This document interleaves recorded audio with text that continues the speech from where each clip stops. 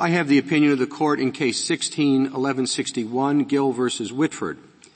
This case comes to us on direct appeal from the District Court for the Western District of Wisconsin.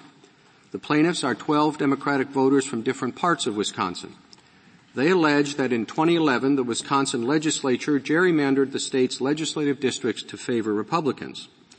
Now, this Court has considered such partisan gerrymandering claims before, but we have not yet determined whether they are justiciable, that is, whether they can be appropriately resolved by courts pursuant to legal standards. The plaintiffs were, of course, aware of these concerns and asserted in the district court that they had come up with several objective ways to measure how much of an advantage the Wisconsin legislature had given to Republicans through gerrymandering. The plaintiffs' principal measurement, what they call the efficiency gap, is based on a comparison of each party's wasted votes. Wasted votes are defined as all votes cast for a losing candidate and all votes cast for a winning candidate above the 50% needed to achieve a majority. The plaintiffs argued that Wisconsin's legislative map is unconstitutional because it generates a high efficiency gap in favor of Republicans. In other words, the plaintiffs argued voting districts in Wisconsin were set up so that Democrats tend to waste their votes at a much higher rate than do Republicans. Now, the state election officials who are the defendants in this case did not deny that politics played a role in redistricting in Wisconsin.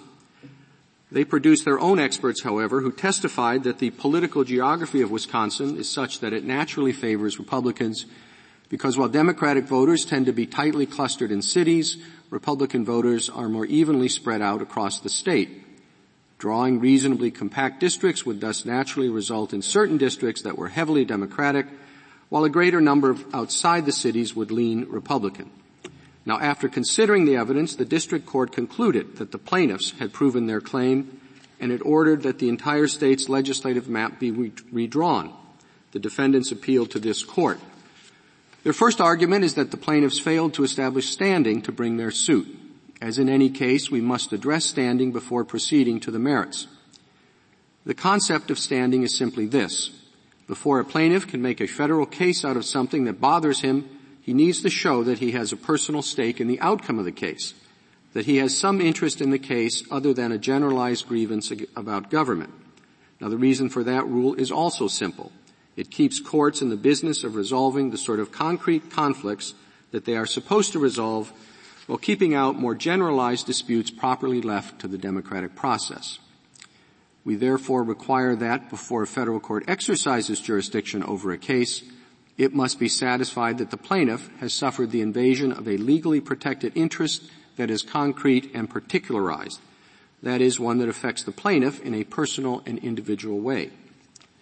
Now, we have long recognized that a person's right to vote is individual and personal in nature. And ever since our one-person, one-vote decisions in Baker versus Carr and Reynolds versus Sims, we have recognized that individual plaintiffs do have standing to challenge legislative apportionment systems that dilute the value of their individual votes. In this case, the plaintiffs asserted a right not to have their individual votes diluted for partisan reasons. But at trial, they made no effort to prove that their alleged gerrymander diluted their votes. Instead, they sought to prove that the state had burdened Wisconsin Democrats as a whole. Their proof of injury focused on, quote, collective representation in the legislature, end quote, and the legislature's overall, quote, composition and policy making. But an individual voter's legal interest in the overall composition and policy making of the legislature is embodied in his right to vote for the representative from his district. Any other interest in the composition and policy making of the legislature is one that is shared with all other members of the public. Voters who claim harm from vote dilution have standing to assert only claims based on the dilution of their own votes through the drawing of their own districts. That is not the case the plaintiffs put on. At the center of their case was the efficiency gap evidence described earlier. The plaintiffs emphasized that the efficiency gap is a workable standard that is easy to calculate. But no matter how easy it is to calculate, the efficiency gap does nothing to describe the burden that a gerrymander imposes on an individual voter. Instead, it delivers a single statewide number that measures which political party is more efficient at converting votes into seats in the legislature. The efficiency gap cannot distinguish between what the alleged gerrymander has done to the plaintiff who is a Democratic voter in Madison and what it has done to the one who is a Democratic voter in Sheboygan, who are in very different positions when it comes to vote dilution. All that matters under the efficiency gap metric is the balance of power statewide between Republicans and Democrats writ large. Now that fact underscores the fundamental problem with the plaintiff's case. It is a case about group political interests, not individual legal rights. A claim like the plaintiff's must proceed on a district-by-district basis in order to meet the requirements of Article III standing. Now, because we find that the plaintiffs have failed to establish standing to bring their partisan gerrymandering claims, we do not address whether such claims are justiciable. We vacate the judgment of the district court and remand the case so that the plaintiffs who have alleged that they were individually harmed by gerrymandering may have a chance to demonstrate that individual harm.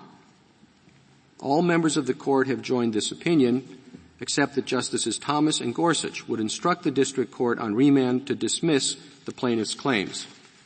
Justice Kagan has filed a concurring opinion in which Justices Ginsburg, Breyer, and Sotomayor have joined. Justice Thomas has written an opinion concurring in part and concurring in the judgment in which Justice Gorsuch has joined.